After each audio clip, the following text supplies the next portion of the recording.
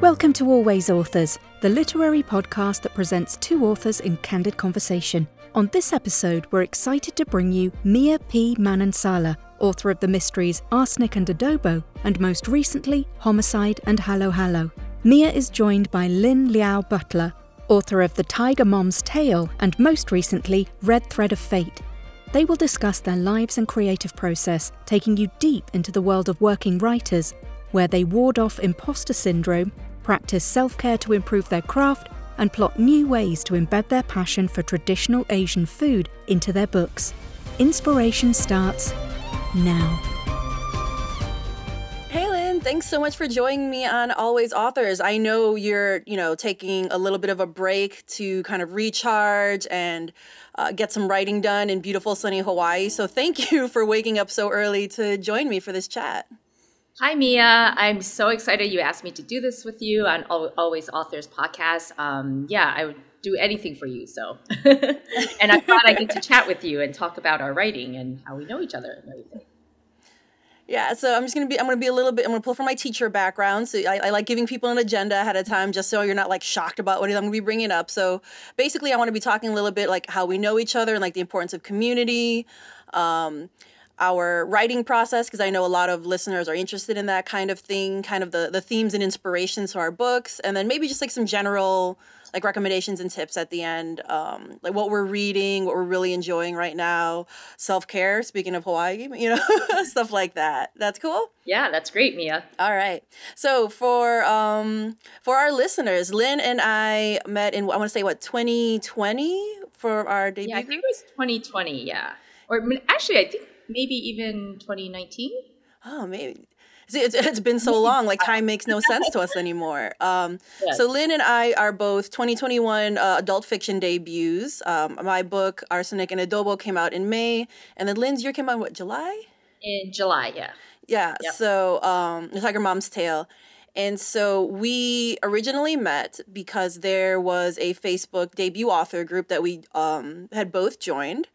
But then we realized that a lot of people were at the same publisher as us, the Berkeley Publishing Group. So we kind of created our own group chat since, we thought like, we'd probably have a lot in common.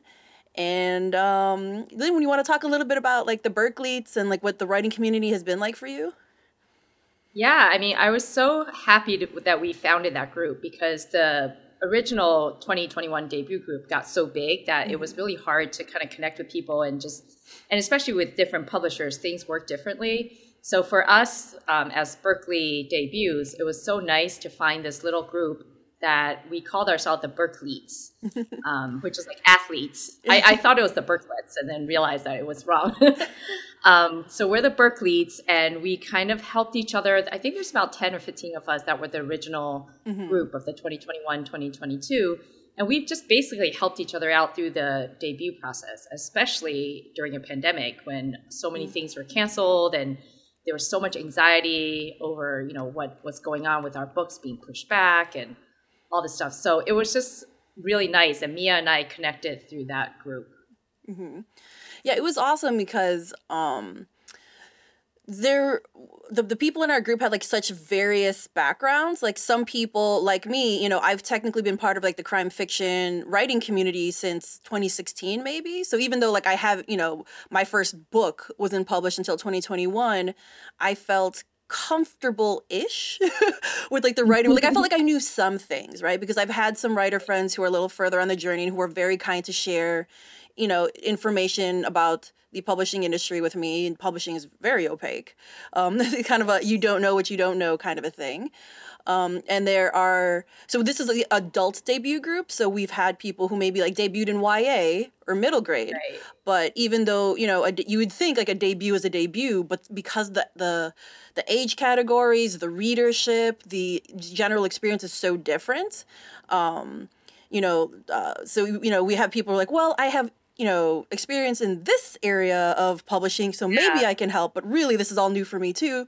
We had some people, who had indie self-publishing things who were like, well, I know about marketing, but I know nothing of the publish. So it was like a really, really fantastic mix of people. And we've been very lucky that like in general, we mesh quite well.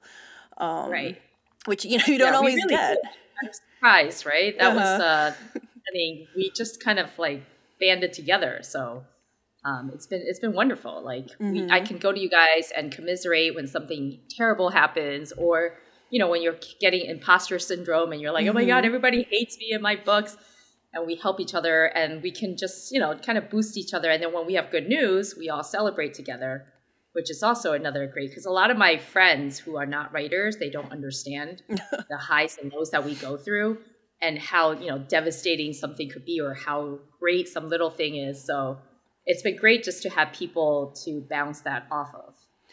Yeah, like even people who are just in your life who are just like wonderfully supportive, and want to cheer you on for everything, but they do it in a very like general way, because they don't really grasp what those things mean for us. And I can't remember. I don't know if do you remember who it was, Lyn? Like one of our Berkeley group, they received a starred review from from like Publishers Weekly or Kirklist or something, and their husband was like, "Oh, was it you?"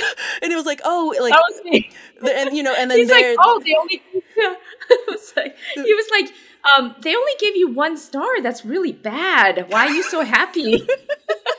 I couldn't remember who it was. 1 star is actually good. Yeah. My husband was so worried. He was like, he went to read it and he was like, "Lyn, they only give you 1 star." I'm like, "No, 1 star is good for these trade reviews." So yeah, he was very concerned and about this. So yeah, I thought that was like such a cute story. I was just like, again, one of that, just like wanting to be like really careful, like, "Oh no, are you okay? Right. You only got 1 star." Like, I know, like, no. This is a good thing. But again, because they don't know, right? Like right. something Usually in real life, I guess 5 stars or whatever it is good, and they didn't realize that in trade trade reviews, they either give you no stars and they pan it.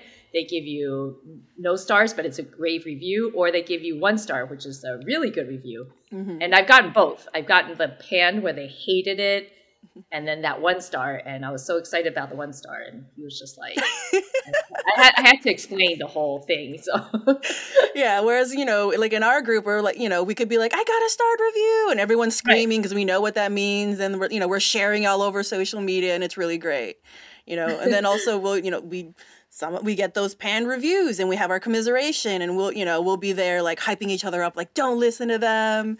Right. I read your book. They don't know what they're talking about. So it really is like a safe space for us to kind of like feel our feelings, because not everyone's gonna kind of understand where we are right now. And this industry is so hard and can be so lonely. Yeah, it's so hard. I mean, I don't think people because before I had an agent, I was like, once I get an agent, everything's going to be roses. And if I get a publishing deal, it's going to be all great from there on. But it is so hard. Like I literally have days I'm like, why am I doing this? Like, like, why am I putting myself out there? Like, is anybody else going to want to read this book? Like, I have 2 books published now and a 3rd one coming in next January, 2023. And I still feel like nobody wants to read this. Like, what am I doing? And it's such a weird industry, like in that way, where like we're constantly like judging ourselves, and you want to like because the milestones are continually moving, right? There's never like a right. You don't get like a performance review at like an office job where you're like, great, like you hit this, fantastic, you're getting a raise. Now it's just like it's like, oh, if only I could finish a manuscript that I'm happy with. If only I could get an agent. If only I could sell a book. If only I could sell a book for X amount of money. If only I could get like a film. And then you just keep stacking it. And right. Yeah, and there's always something else. And you try not to compare yourself to others, but it's so hard when you're seeing people hitting milestones ahead of you. And then I have to remind myself, like, look, you're at a big 5 publisher, you have 2 books out. There are people behind you who are looking at your life and saying, I wish I had her life. So it's like there's always something else to strive for. So unless you're like Stephen King, but I bet even Stephen King has imposter syndrome sometimes, like trying to keep up with his fans maybe or something. But it's like you never quite get to where you think you're going because they keep moving And then, well, you also want to keep getting better, you know? Like, in one way, I'm like, I'm so proud of Arsenic and Adobo, but like, and I want it to be like amazing, but at the same time, I'm just like, but I want to get better with every book. So there's no way for Arsenic and Adobo to be like this book in my head, but also that's where I start. I don't want to end there. I want to keep on improving with every book. Right, exactly. And not every book's going to be a hit, but, you know, but at the very least, I want to like try new things or explore different themes, you know, always be learning. I don't really want to like kind of rest on my laurels. Because like, you know, like Stephen King, we could probably like, you know, like we assume he doesn't care, but I feel like if someone has that much money and they want to keep on writing, they do it because they love it. Right. So they have their own benchmarks maybe. So it's like, yeah, I think if you really truly love writing, and you kind of have to, right, if you want to, this industry, right? Because, you know, we don't make a ton of money. It takes a long, for me, I'm a slow writer. I know Lyn, like, we'll talk about this like in a few minutes, but like amazes me every time how she can, you know, finish a draft so quickly, but like just insert so much into it. So, you know, we'll be talking about our process in a minute, but yeah, just, it takes a long time for a book to be published. Right. It does not necessarily make a ton of money. Yeah. And it is very emotionally. Yeah, and just because you write a book doesn't mean it'll sell. Like there's so many books that have gotten, you know, they call it died on sub, where, you know, it goes out to editors and it just dies. I know so many people who has gone through so many books, and it's, you don't know, like you could write a book that you love and maybe it's the wrong atmosphere, the wrong timing, the wrong editors, whatever it is, it could just not sell. And that's the sad part, is like, you know, you could be writing and nobody could ever read it except maybe your agent and some editors. So yeah, that's sad. I think it's like that's one of the hardest things. I know for a lot of us, like we talk about it all the time in our chat, is that accepting the fact that publishing is not a meritocracy, right? Like just because someone is a good writer does not necessarily mean that they will get the deal that they, or a deal at all, even, as you said, right? Lots of amazing books die on sub just because they're not reaching the editors at the time that, you know, that at the right time, you know, the higher ups are not willing to invest in certain voices or certain themes because they think it's too much of a risk, you know, stuff like that. So not to turn anyone off from this, but just like kind of know what you're getting into. Right. Again, build your community early, because when you find these things out, there can be some very harsh truths, and having those people around you that you trust to make for a softer landing, shall we say, is pretty wonderful. And just to have that that backup from people who, you know, get it and understand. I mean, I can't stress enough how much a writing community, as an author, that's, you know, that you want to get published, you need that, because it's such a lonely thing. And you know, otherwise I'd be sitting there by myself, like all these questions and just not knowing what was going on. And to have that community and that backing and just, you know, their feedback and process, I think is so helpful. I sometimes think that our agents and editors are probably saying to themselves, like, I wish these Berkeleys would stop talking to themselves, because they're like, because I'll ask my agent a question. She's like, well, it's different for everyone. It's, you know, and I just get the feeling they're like, I wish these people would stop talking to each other. I mean, and not in a bad way, just like, you know, sometimes I question things and they're like, where'd you hear that? So. Well, because it's really hard, because like in many ways, yes, right? Eyes on your own page, like as you mentioned earlier, right? Because it's so easy to compare, and everyone's journey is different. It truly is. And, you know, professional jealousy exists, and there's not professional envy, professional jealousy, however you want to define it. And that's not a problem, right? Like it's natural, but it's how you deal with that, right? Like, can I be extremely happy that you've got this amazing deal, but also be kind of sad that I'm like, oh, I wish I had that too, right? Also, like, not in place of you, but as well, right? So like finding that balance. But then there's also, as I said, this industry is not a meritocracy. How, like, am I getting fair treatment from this from this particular publisher? And how can I know that? Because they don't say how much they're paying per book. They don't say, you know, the specifics of particular contracts. And it's only by, you know, whisper networks, people who are willing to share, so that, you know, it's like, oh, well, they told me X is impossible. And it's like, it's impossible for you, but it's not impossible for certain authors. And is that fair and why? You know, so just kind of being knowledgeable and not just accepting everything that's told to you, because of course they want you to believe that, oh no, we never give this many books in a deal, or we never give this much. It's like, really? Because I know like 3 other people. Exactly. Like, or like, you know, we're not doing arcs anymore, like physical arcs anymore. That was that was one that we heard recently that I was like, but then arcs are coming back, but it's okay. It's like, but you know, it's, I've been finding this business, the last year has been, well, the last few months has been a little rough for me. I think, you know, from our chats, what's been going on, but it's, you know, like it's just to a point where I actually stopped chatting in our chat for a little bit because I couldn't deal with everything going on. But at the same time, I took a few moments off. And this is why I'm here on this writing retreat also. I needed to get out of New York. I normally live in New York. And, you know, with the just life and everything, it's like I needed to recharge and to find that enthusiasm again for writing, because I was getting a little discouraged. And like you said, I write very fast. And my agent says I write faster than traditional publishing works, which means I have a lot of downtime where I'm like, what am I doing? You know? So for me, like coming, like Hawaii is just like my safe place. It's like my home almost. Like every time I come here, I feel like I'm home. And it's where I come to get like just inspiration and that love of writing again. And I think I found it again like 2 nights ago. So. Oh, that's so fantastic. I'm so happy. She's been posting like these like fantastic photos, and we're all like super jealous. So she's like on the beach with baby goats and, and all these wonderful things.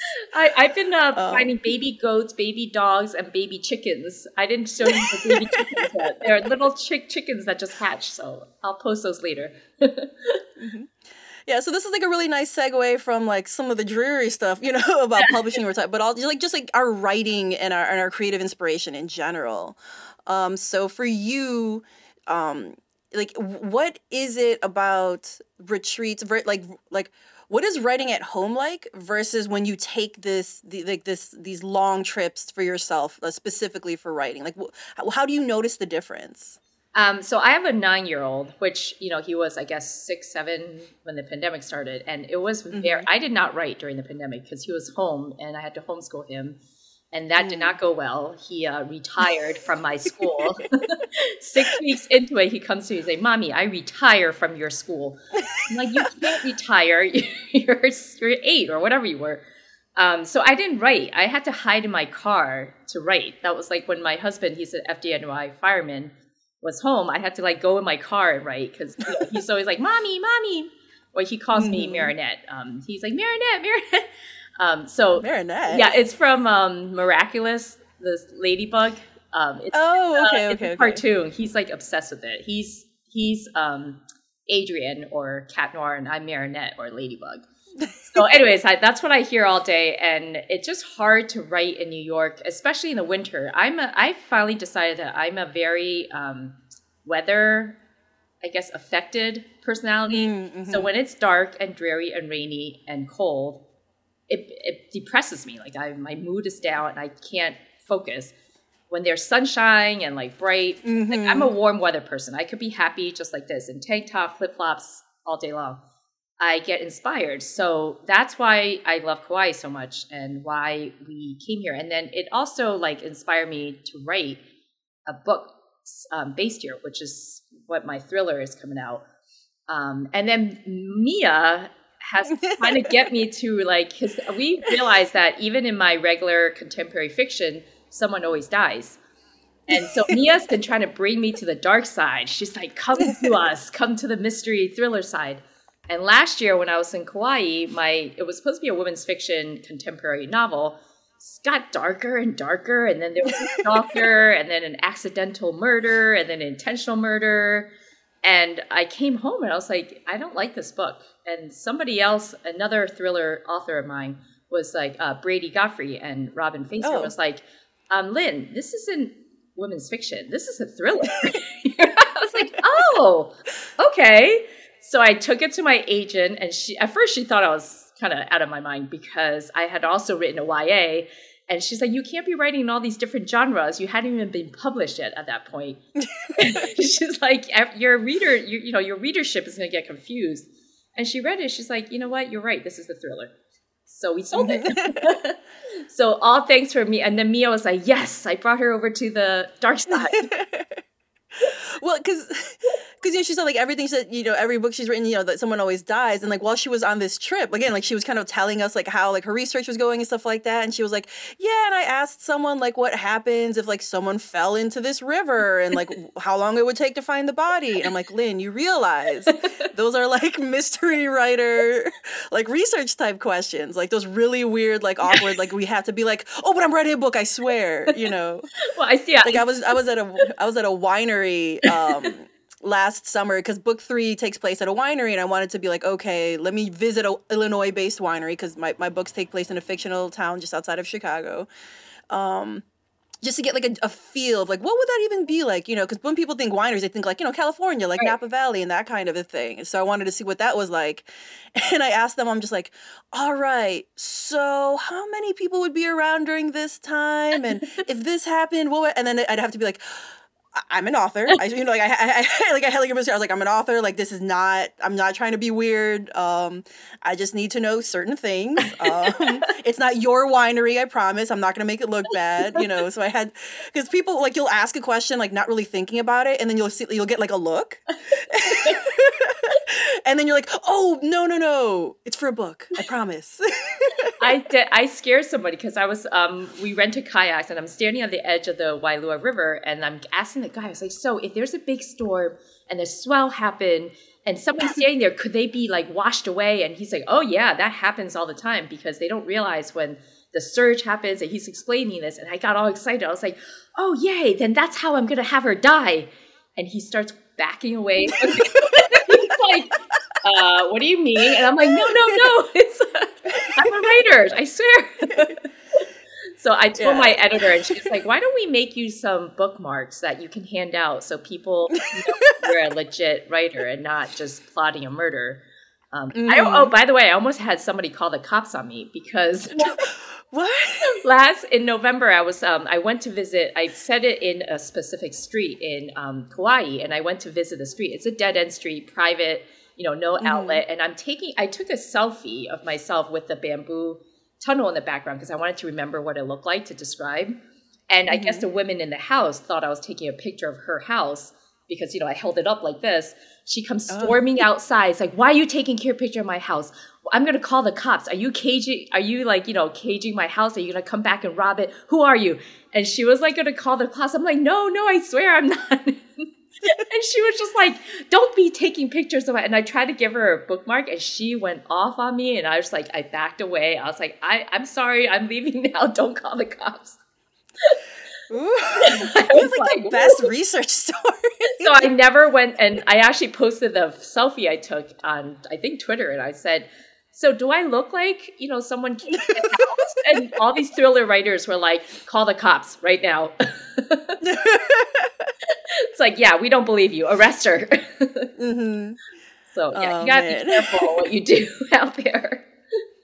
I know, like there's so many times you're just like, wow, I must look really shifty right now because I'm like looking under things, or I'm trying to I'm like there's like an overpass. I'm just kind of hanging out and looking around. I'm just like, I wonder if I can use this like for something, right? Or, just someone fall off there. Yeah, so for me, like I don't do retreats as lavish as you, sadly. I really wish I could. Hawaii is definitely a bucket list vacation, but I do. And and like I have so much respect for you and the other because like I know so many like writing parents who are writers who are parents, and I'm like, I have no kids, I have a part-time job, like my dogs are my biggest responsibility, and I still am so easily distracted. When I'm at home and trying to work, right. And so so I'll if I'm on really like crunch, like I just got my copy edits today, I think I put in, and I was just like, well, guess who has like a hotel writing retreat coming up, because you have to get out your area. Yeah. There's something about just going someplace else and knowing like I took the time and in some cases the money to invest in my own, like a special writing space and a special writing time, and I have to use it that way. And I know for some people maybe that would be pressure, but for me it's just like, I gave myself permission to only, like, I don't have to feel bad that I'm not paying attention to my husband. I don't have to feel bad that I forgot to make dinner. I don't have to feel bad that, like, oh, my alarm went off and I was supposed to feed the dogs an hour ago, but I was in the middle of I don't have to worry about that. I don't have to make dinner. I don't have to do the laundry. I don't have to play with my son or my 3 dogs. It's like. Yeah, exactly. It's just like, I gave myself the permission to just subsist on, like, cheese and crackers and tea, and then just live entirely in my fictional world and write until whatever needs to be done. It's like so freeing. And, it's kind of things obviously, that's a big financial privilege because, even if you're saying somewhere nearby, lots of people don't have that time to be able to be away from their kids, to be away from their job. Or have somebody to watch your child while you're away. Yeah. I'm so lucky because, people ask me all the time, like, how I can afford it. We do, my husband's an FDNY fireman. I'm a yoga and fitness instructor. We obviously don't make a lot of money, but the reason why I'm able to do this is because I don't spend money on anything else. Like you can see, I don't cut my hair, I don't color my hair, I don't wear makeup, I don't wear clothes. I mean, I wear clothes. I walk around naked. I was like, Lyn. No, I meant like Spicy. I don't. I buy like like $10 t-shirts and like I don't spend money on like designer things. I make my own bags. I don't buy handbags. I don't wear shoes. Like I literally wear $2.99 flip-flops for the movie, So like the only money I spend is really food and, things for my dogs and my son. And then it's the reason why I'm able to afford this is like the tax return that we get back from my writing, because it offsets our income. We get this tax return back that is kind of like my private money because everything else goes into a share fund. And so I choose to use it to come to Hawaii because that for me is a passion. And, it's like something like, people you ask like with this money, like, what can you do with it? Some people like to buy shoes and buy whatever clothes or buy designer wines or whatever. I drink the cheap $5.99 or whatever. That barefoot wine. This is my vice, I guess. This is my expense, what I choose. Like you said, self-care. This is my self-care. Is to be able to come here and recharge because it makes me a better parent when I go home. And it makes me more patient, I guess, with things. Although my husband probably would not say that.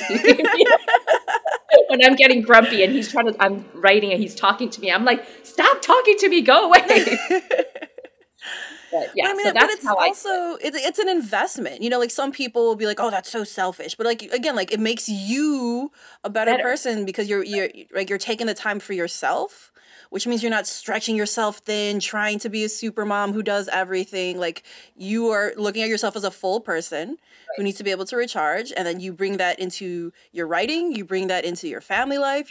So.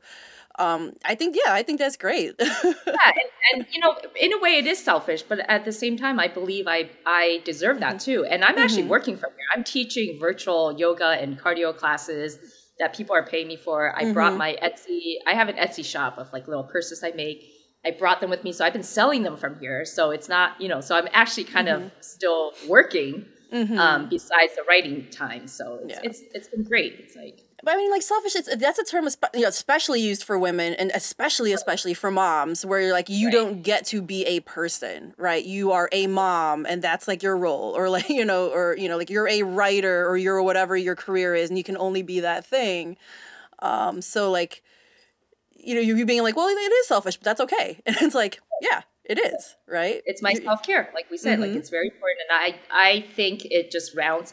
I don't know if you saw it. I think a few months ago, maybe last year, Carrie Underwood did that commercial where she's like, I'm a mom, I'm a wife, I'm a singer, whatever. And she has all this, but I'm also me. And she takes care of, she's like, when I take care of myself, I'm a better person. And I fully believe that. Because if I don't take care of myself, I have no patience. I'm a grumpy, angry, hangry, like bitch, basically. Like I am not fun to be around. People tell me, oh, you always look so happy and friendly. I'm like, I am not. I am like, you ask my husband, I can be a ranting, like raving lunatic sometimes. Like, so if I don't take care of myself, that's what happens. So So I believe it's for the good of other people, not just me. Right. Yeah, and and again, because like self-care looks so different for different people, right? So, I mentioned this in the group. So like my last day at my day job is actually the 25th of this month. So like in less than 2 weeks, I'm like, and as a full-time writer, which you might be like, but you just said you don't make a lot of money. Like I don't. So it might sound a little selfish that I'm leaving my job and I'm having my husband, who is the one with the stable job and the benefits, who's going to be kind of carrying us just a little bit longer until I get more established. But we both agreed, like as you said, that I am a happier, better person when I figure out how to better balance the projects that mean something to me.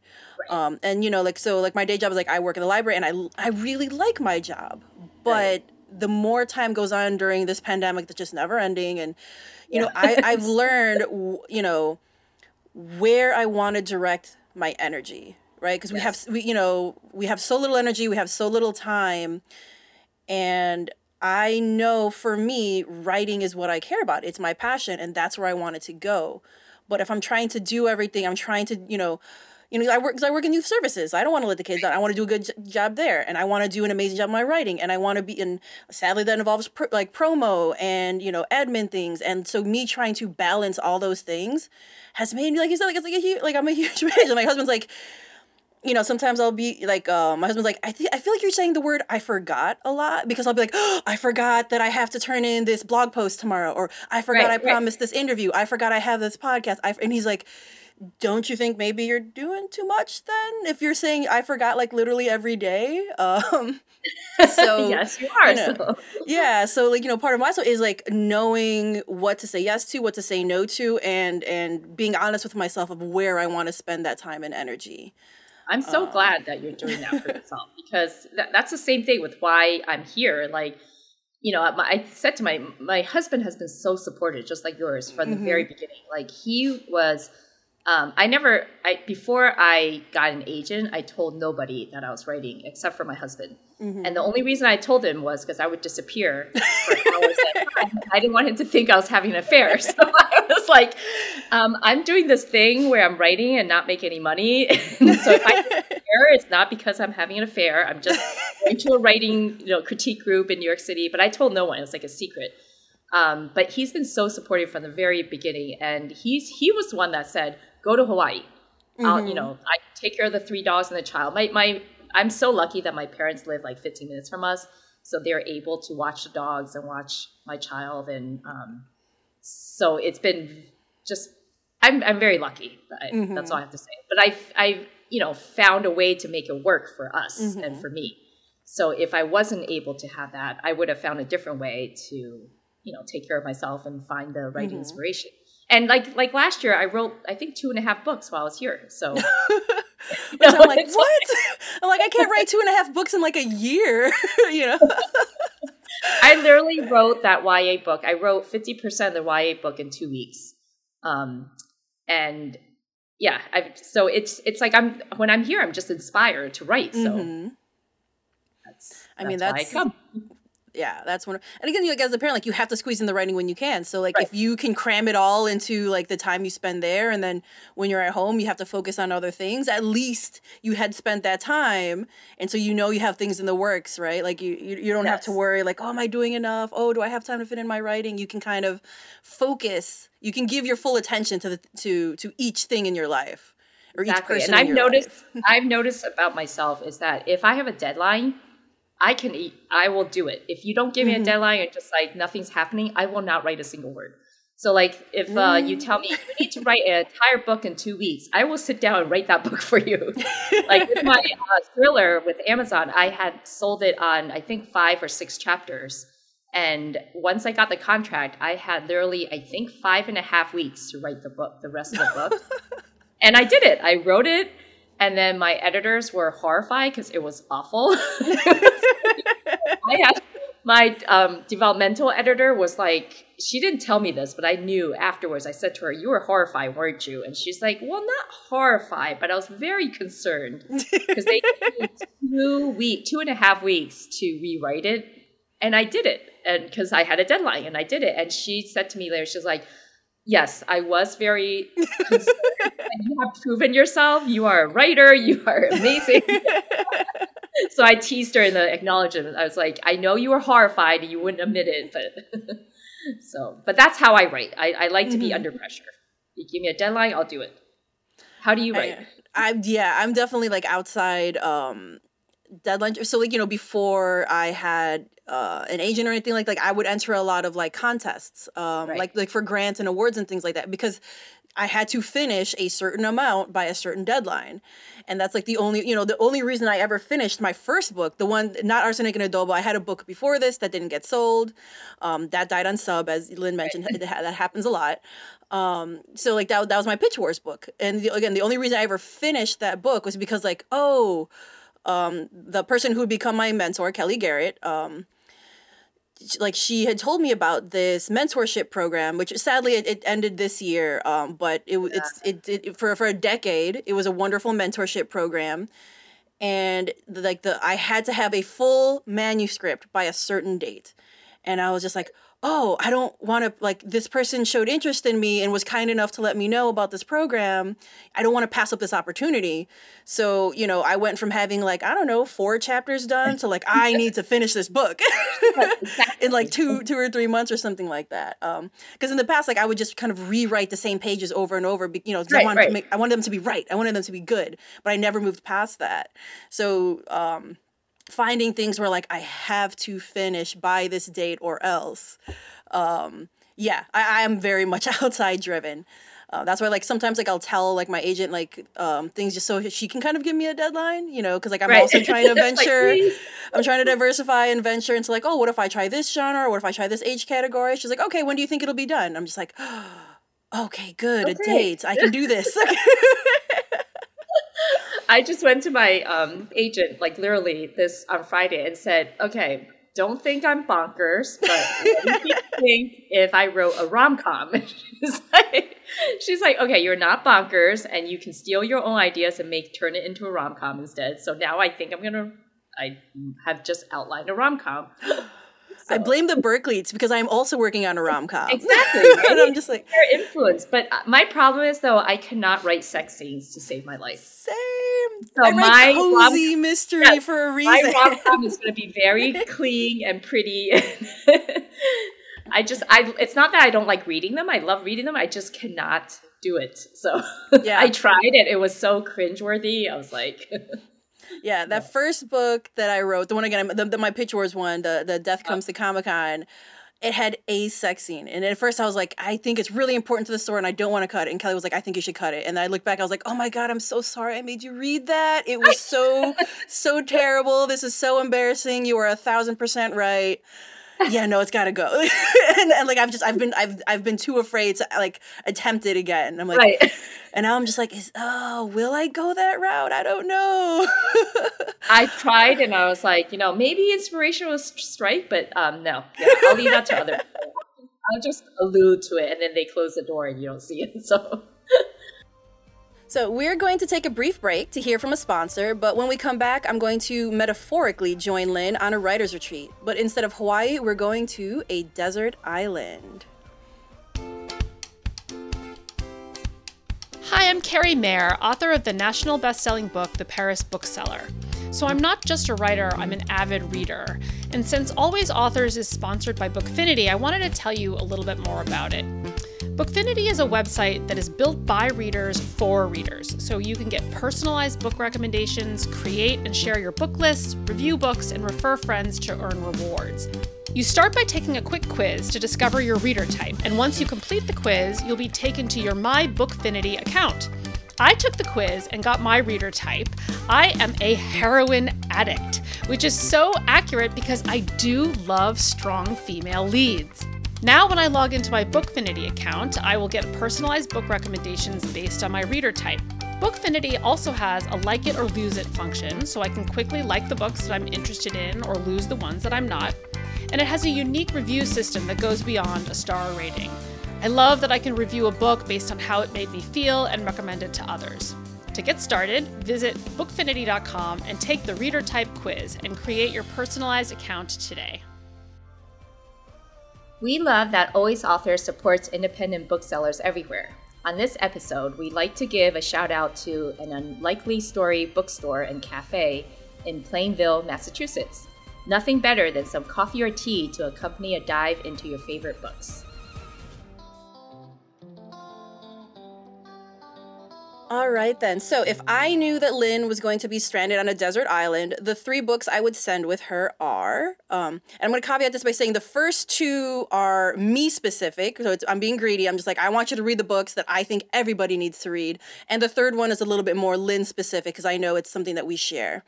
So the first book on the list is A Study in Scarlet Women by Sherry Thomas. It's the first book in the Lady Sherlock series, which is like my current favorite series of anything ever. If I could just be like, can I just give her the entire series and that's good? No? Okay, let me choose one book then. And so I would suggest she starts with the first. The next one, it's a choice. Again, as I've mentioned, I've been reading a lot of romance. And these 2 authors in these particular books, I kind of actually shout them out in my acknowledgements for my second novel just because they meant so much to me at the time and kind of pulled me from a dark place. They're both by Black women authors. They both feature my favorite trope, fake dating.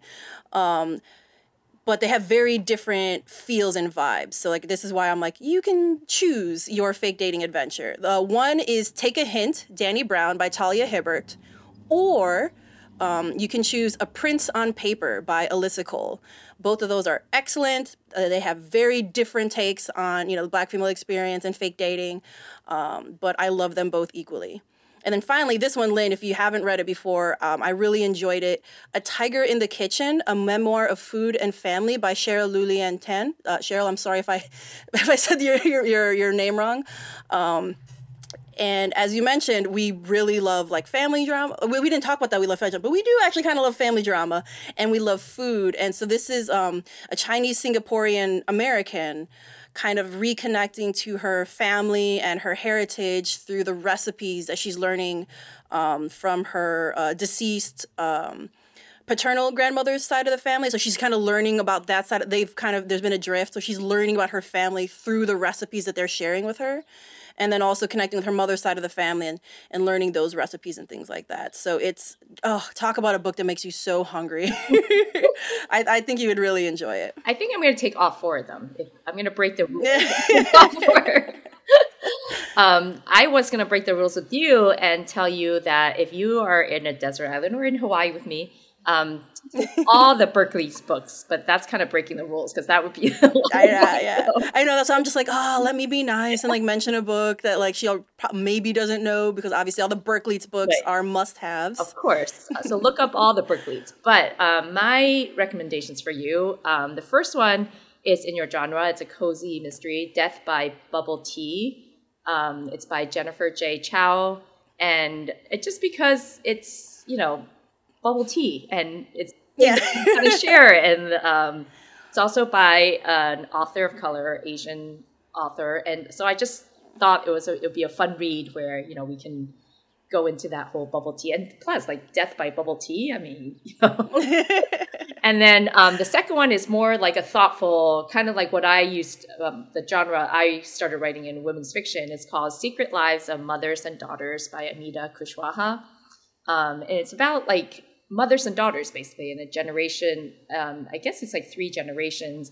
And it's also about adoption, which is something that, my son is adopted. Mm-hmm. So it's a theme that's close to my heart. And I think you would just enjoy it because it just takes you into this Indian family and how everybody has secrets and what the repercussions of the secrets are. So that's more like a thoughtful thing that you can read, if you're, stuck on an island, you got nothing else to do. You can be contemplating relationships. And my last one is also kind of for you. It's called Also Filipino, 74 Regional Edition. Oh, hello. I Never Had Growing Up by Angelo Comsti. I think that's how you say his name. But it's basically, it's not really, I guess it's like a recipe book, but it also takes you into, like, he actually goes and knocks on doors of different regions in the Philippines to find their family recipes. And like you said, like recipes that you don't know about besides pancit and adobo, and comes up with all these like interesting, I mean, it made me hungry. I wanted to go to the Philippines and knock on these doors and like ask them, can you make me this? So just something to drool over. I don't know if we have cooking facilities on these desert islands.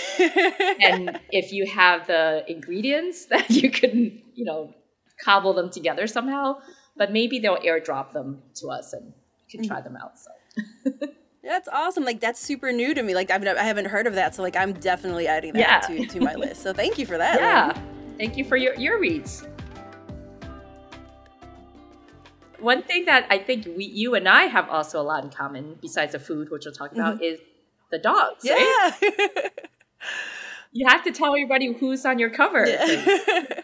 Yeah, because I was actually going to say, I'm like, actually, let's talk, like, since we're actually talking about, like, our writing, like, let's talk about, like, a lot of the things. We share so many, like, even though our books are so different, a lot of our themes are kind of the same.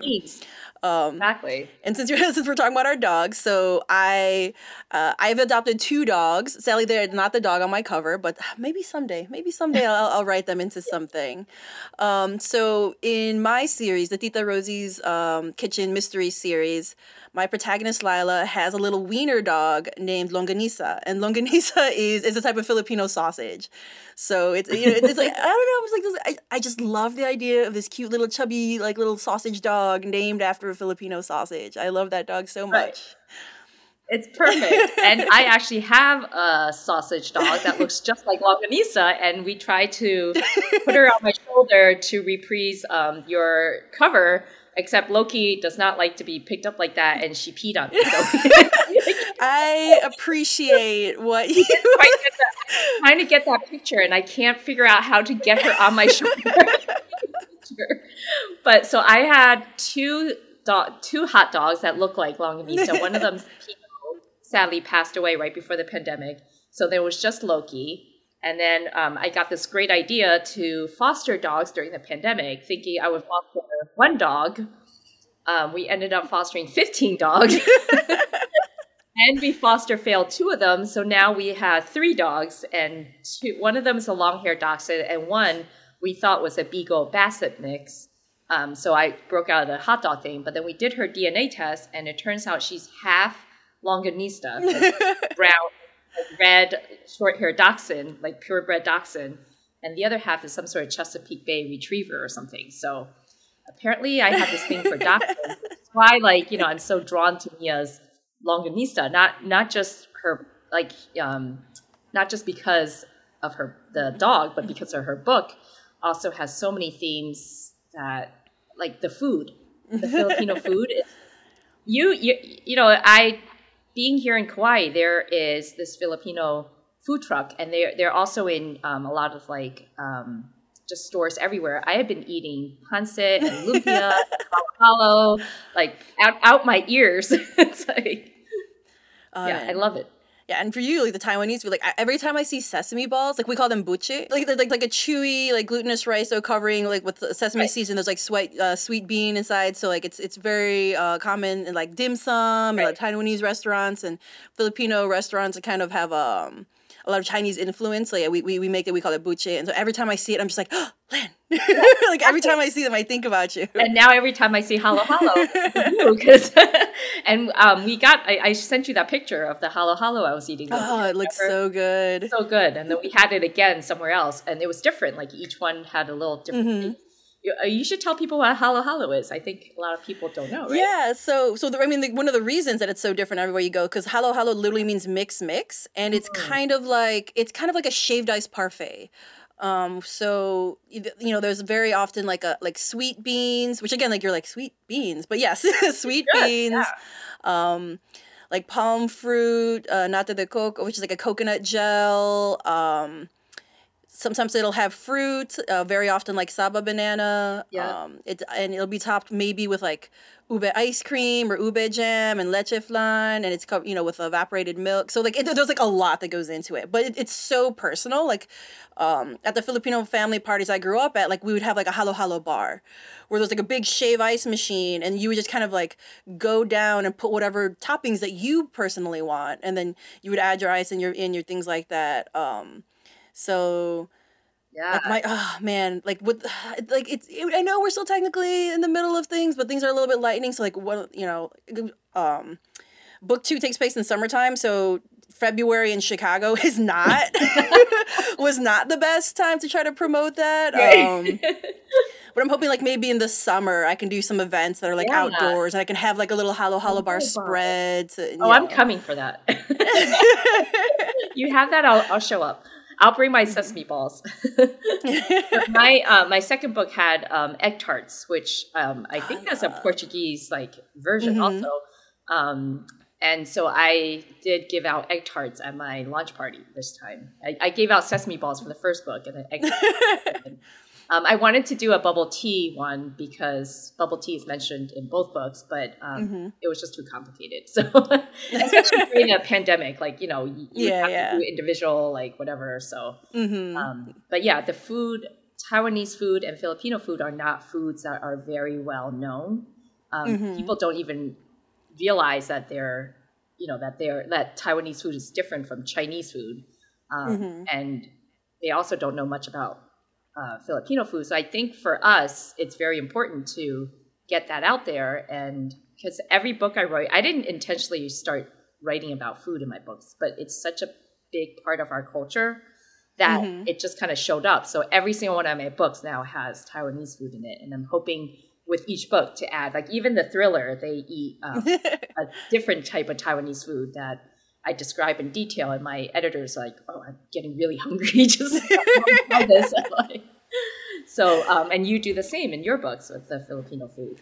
So yeah, I mean that's always like one of my favorite compliments. It's like I was so hungry while reading your book, I had to look up like the nearest like Filipino restaurant, or like my books include recipes, and they're like, I've never tried Filipino food before, but like your books made it sound so good, I had to try one of your recipes, and I'm like, oh, thank you, spreading the word. Yes, so that's why. If you had to recommend one, if someone was like new to Taiwanese food, and you're like, look, if you're going to Taiwan, or if you find a Taiwanese restaurant, you have to try this. What would it be? It's my favorite food in the entire world. Like if I could only eat one thing for the rest of my life, this is what I would eat. There's two versions of it. One's a meat version and one's like a cuttlefish version. It's called rogen or huazigen. I call it maki, which is Taiwanese. And it is a thick soup. It's hard to describe. It's like a thick soup it's got like bamboo shoots and shiitake mushrooms and sometimes daikon. And it's like this thing. I don't know what you call it. They make it like a thing. It's either has pork in it with like fish paste around it that is cooked. I know it sounds disgusting, but it's so good. And it's in the soup. And oh my God, I could eat that all day, every day. It's so Taiwanese. And you've never seen that here. Like the only place I've ever had it was in Flushing when there used to be a big Taiwanese influence there. But ever since Taiwanese people left Flushing, New York, I can't find it anywhere anymore. Like my dad has to make it. So whenever I go back to Taiwan, that's all I want to eat. And what about you? What's one thing that you recommend? God, that sounds delicious. And I have that problem where because I grew up with things like these are clearly delicious foods, but trying to explain it to like a Western audience or a Western palate, fish paste. Yeah, it's like you don't want to dumb it down. You don't want to hold their hands. You don't want to exotic it, but you want to like let people know because even like things like textures, right? People are so, but I feel like in like Asian food, again to generalize, there's a lot of like maybe chewy textures. Like if you think like the sesame ball, and like people are like, oh, I'm like, no, it is delicious. I need to like think of the ways to let you know just how amazing this is. For me, because like Asian noodle soups are ultimate comfort food. So like Taiwanese beef noodles, I'm like, Lyn, do you have a really good? I'm like, I want them so bad. My dad makes the best one. So if you ever come to New York, your soup sounds amazing. I would love that. Like I love fish paste. I love fish cakes. Yes, and they mix it all together, and it's like in there. Oh my God, it's so good. Yeah. So speaking of me, like I think for me, like I would definitely say like Filipino soups. Because like a lot of I write about adobo because it's like our national dish, and like people know like if you know Filipino food, pancit, which is like our noodles, or lumpia, which are like our form of egg rolls, and I mean those are all delicious. But I feel like the ones that don't get talked about as often, but there's such like a wonderful array is like a lot of our soups, and one of my favorite is one called sinigang. Have you ever tried it? Yeah. They had it on the menu there. So. Yeah, it's a tangy soup. And the base can be different depending on like what like region you're from, or like just even, you know, family to family. So like this, it's a little bit sour tangy. So like it can be made with like tamarind or guava, or sometimes calamansi, which is a citrus fruit. And there's like you can use different proteins. Like my favorite, of course, my favorite is shrimp because I'm a big seafood fan. But there's also like beef versions and pork versions and like vegetarian versions. And we have like a wide array of like green vegetables, and then, like we also have like daikon and stuff like that. And it's just, again, like you wouldn't think like soup in like a tropical climate, but there's something just like good, so refreshing and comforting. Oh yeah. Yeah, definitely. Here. I'm the same. Love soups and Asian soups. So, So like, what is it about food? Because like, you know, for me, like I chose a subgenre purposely because I wanted to explore what food means to me on a cultural, personal basis. But like your books technically are not about food, but they still find their way in. Like, what is it about food that you think draws you as a writer? You know, it's really funny because I had no idea I even wrote about food until I started getting those blurbs from authors, and every single one of them said they were hungry. And I'm like, did I write about food? Like, I had no idea I did. And then I went back and read. I was like, oh yeah, there's food. There's sesame balls. Oh yeah, there's the night market. It just seems to be that in Taiwanese culture, like I use this example. I took my husband back there a few years ago to do research for that first book. He's white, Irish guy, never been to Taiwan. And, you know, he thought we were going to go visit temples and see sightsee and stuff like that. And all I did was take him to day markets where there's food, night market, there's food. We planned, you know, everything. And he said to me, is this all you do in Taiwan is eat? I'm like, yeah. Basically, he goes, are we going to go see temples? I'm like, no. We're just going to eat. And that just describes the Taiwanese culture. I mean, it's all about food. There's food everywhere. And it's so good. It's like food you cannot get here. I'm like hungry just thinking about it. Like it's so good and so like different. Like you have to go there to experience it. And I think that's why it came out in my books, because I didn't mean to. But you can't write about the Taiwanese culture without writing about the food. So. Yeah, I think it's, you know, same thing in the Philippines, because I've talked to other Filipino writers about this, and again, I'm the only, like, of the Filipino authors that I know, like, I'm the only one where my subgenre demands it, because I write culinary, like, it's centered around a restaurant, and again, it's just like, it's one of those things where it's so part, like, because like when you meet people, what do you get together to eat? If you're trying to comfort people, you make food for them. You know, if you're getting like a little gossip together, like you have to, right? It's so, you know, I remember I was visiting family in the Philippines, and the help, you know, it's very common to have help there, like even if you don't have a lot of money. And so, like, you know, we would eat breakfast, and then like 2 hours later, the house help would be like, oh, do you want merienda, which is like snack time? I was like, oh no, it's okay, like I just ate. And they're like, okay, here you go. And like they give you the food anyway. And I'm like, okay. And then 2 hours later, it's lunchtime. Right. And then 2 hours later, it's merienda again. And then 2 hours later, it's dinner. And then 2 hours later, it's like nice. And it's just like, oh my goodness, you're just, so like you're just every other hour you just keep on eating, but like that's what gets the family together. That's what, like, you know, family friends come over and you're just sitting around like sharing a beer or eating like you know, the snack. So it's like I can't imagine not being social. Like do people just to get together to not eat? Like do you just sit around not eating or drinking anything? I don't know. It's true. Yeah. It's such a foreign concept in my mind. Like, what do you mean? Of course we're going to have to eat. Like, we're hanging out with people. People are coming to my house. Am I not going to feed them? You know? So it's just so natural to me that other people are just like, oh, really? Like, that's how it is? That I didn't question until other people started saying things like that. Yeah. Exactly. Yeah. Oh, sorry. Like, before we get too far from our writing, so like you mentioned you write fast. I just realized I don't think I've ever asked you this. Do you like plot or outline ahead of time, or is it just like you're feeling the muse and you're by the seat of your pants kind of a thing? I used to be like that, and then I realized that was horrible. Like I don't like that. So now I always outline first I do like a synopsis, and then I do a chapter by chapter outline, so that I know exactly what's going to happen. And then I can move that around as I need to. And then, so once I have that, then I sit down. And that's why I can write a book in 2 weeks, because I've already done all the research. I've laid it out. I know exactly what's going to happen. So I guess technically I didn't write it in 2 weeks since I outlined it first. But when I sit down, so that's why I don't get writer's block, because I don't write until I know what I'm going to write. So 2 days ago, I just did in one day, I did a chapter by chapter outline of my next thriller. and the ideas just flowed. And I was like, thank God my block is gone. And it was a mental block, not a writer's block. It was a block of where I'm like, I suck. My books suck. Nobody wants to read this crap I'm writing. So I'm going to stop. And I was able to just outline the words flow. So yeah, I have to plot it. What about you? Yeah, see, because like that's so interesting. Because again, when you're looking on the outside, it's like, oh, I can't believe they write so fast. But like we also forget that like researching is writing, and thinking time is writing, and plotting is writing, right? Like writing is not just the words on the page. There's so much that goes into it. Yeah, I'm a light plotter. Like I definitely have to, because again, because I write a series, I kind of have to turn in like early proposals to let them know like, hey, I'm not going off the rails and like killing off the main character. Like this is what I have planned, kind of a thing. And this is gonna sound like really weird, but I think you'll understand. Like I actually kind of like writing a synopsis before I write the book, just because it makes the story itself clearer in my head, right? Because like lots of us have great ideas, but like those great ideas don't always translate into a story. So like if I can tell like a bare bones synopsis where I'm like, oh, there's a structure here, there's an arc. Oh, okay, yes, I can do this. Right. It's not just vibes and me, right? So I'm like, oh no, this is just a list of all the dishes I want her to eat. This is not a story. Yeah, and I give these synopsis to my agent to look at, because then she'll be like, that makes no sense. And then she's like, this is too trite. It's been overdone, so I love to get her feedback just to see she's like, she's too young. You need to age her up or something.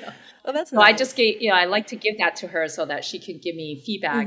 Just because I have so many right now. I think I gave her 2 thrillers, 2 women's fiction, and 2 rom-coms, and 2 YA ideas. So she's just isn't that one of the hardest things? Like a lot of times, like, yes, we worry about like writer's block and like, oh no, will I ever have a good idea? But like a lot of times it's hard to, like, not as many people talk about like, what if I have lots of ideas and you only have, again, so many hours in the day? So it's just like, how do you choose a project? So like, I give it to her and let her choose. I'm like, which one do you think I should focus on? So yeah, that's what I did, because I had I don't know if you saw that, but like again, I have the kind of a similar basis for a rom-com, but one's a YA idea, one's an adult, and I'm just like, they're so different, even though they're based on the same thing. Are either of those good? Right. Should I write both of them because they're for different markets? Like, oh, what should I do? Right. It's like, I'm going to let her decide that. Like, I'll take her, wisdom and then take that into consideration. Yeah, it's like, because, finding that balance of like what satisfies me creatively, but what will also support me financially, because like I want to sell these things. Right. What's going to sell or not, but... I hope I'm not springing this on you, because whenever people ask me what books I would recommend or what I've been reading, I'm like, have I ever read a book in my life? Like in the moment, I'm always just like, oh, do I read books? Yeah, books? What about that? But I do love hearing what other people are reading and loving and would want to recommend. So like, I'm sorry, but off the top of your head, what are you liking right now? So I am binge reading thrillers lately. I think it's because I turned into a thriller writer. Like I can say I'm a thriller writer now. So I just read, Jennifer Hillier is one that inspired me. I think I read her book. I think it was called Little Secrets or something. So when I was thinking about turning my book into a thriller, that was one of the books that inspired me to do it. So I love her books. And I just read Elmar's Strangers We Know, which is her third book. It's really good. So I'm just like binge reading thrillers for some reason. And I just finished Kate Miles' The Receptionist. Like I literally just finished it. And so I'm just like on a thriller kick right now. What about you? Yeah, oh man, Jennifer Hillier, like Jar of Hearts, like I read it maybe 2 or 3 years ago, and it kind of just like still lives in my head rent free. Like once in a while I'll like pause and like remember something. I'm like, God, that was fucked up. And like Jennifer, like, because like I've met her before, like I know her like online. And like she's Filipino Canadian. I'm like, she's like the nicest person. She? Like Yeah. she's actually like really very, and I'm like, that's one of the interesting things about the crime fiction community. I've met some of like the kindest, sweetest people in my life who wrote the most like twisted, like, oh my God, how does your brain go there? Kind of like, it's fascinating, you know? I'm just like, wow. I'm fascinated by it. I think that's why I turned that way, because I'm like obsessed with why people do these strange things. And it's super cool. Yeah, and again, like in you, I'm just like, Lyn, like you're so like, yeah, like you know, you're basically a Disney princess with like animals flocking to you and you raising 15 foster dogs, you know. I'm just like, and then you're like, oh yeah, and then my thriller X happens. I'm like, girl. Oh, I know. I grabbed a copy of it, so I was reading it, and I'm like, I wrote that? I was like, you know, it was like there was blood everywhere. I was like, oh my God, who wrote that? Yeah. Yeah. So as for me, you know, I've been open about this like online, you know, like where like the pandemic has been like, especially 2020 was really, really rough for my mental health. Right. So I actually was not reading a lot of mystery, even though that's what I write. And it's technically my favorite genre. I've been reading a lot of romance because I've been needing like that happiness, that adrenaline, you know. But now like I'm doing better, thankfully. And you know, so like I've been slowly easing back into my crime fiction reading things. So like I just finished a fellow Berkeley, Vinyl Resting Place by Olivia Black. Yes. She's starting a new cozy series that's centered around a family record shop outside of Austin, Texas, which was a lot of fun.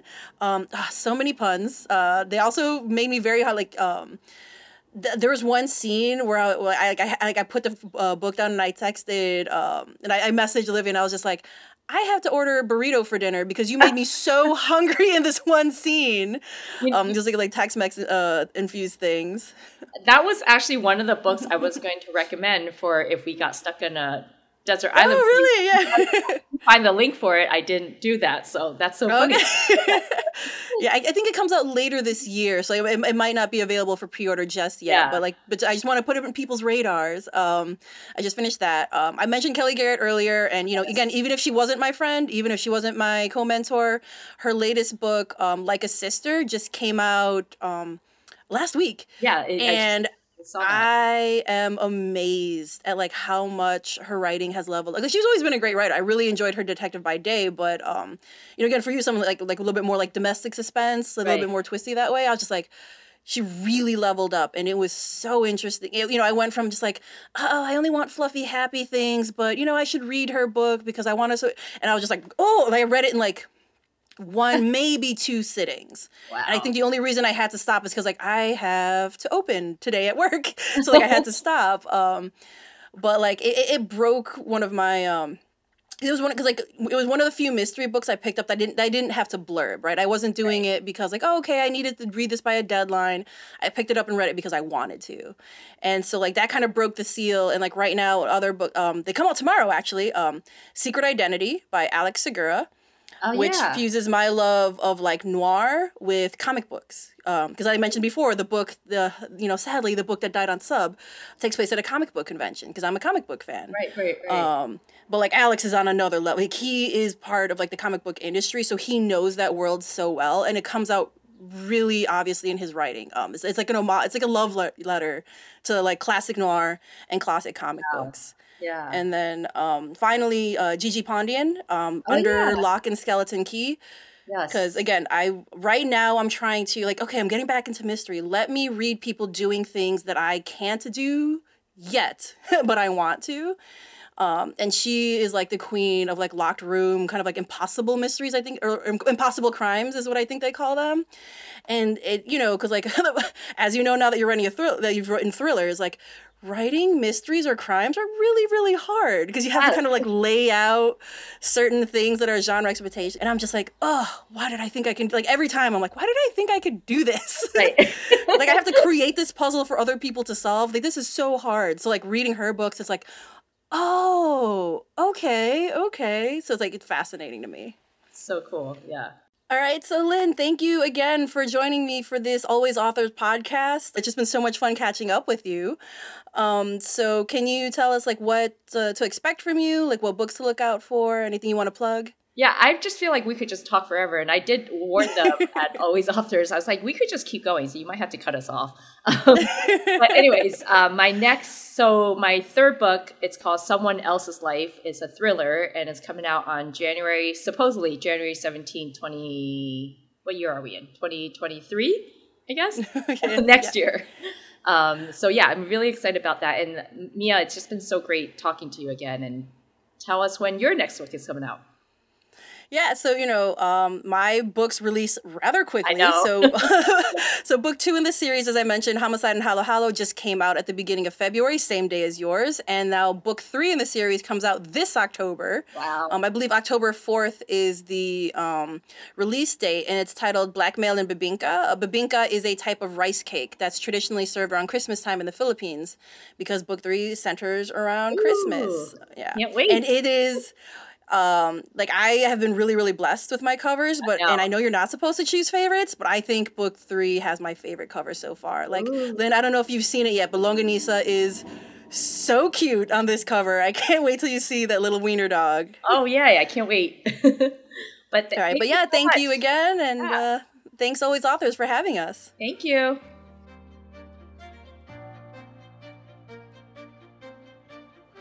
Thank you for listening. Please visit alwaysauthors.com to learn about upcoming episodes, to read a transcript of this episode, to buy the books discussed here, and for more information about our sponsors, bookfinity.com and Buxton Books. Always Authors is an exclusive production of Atomic Focus Entertainment. Cheers.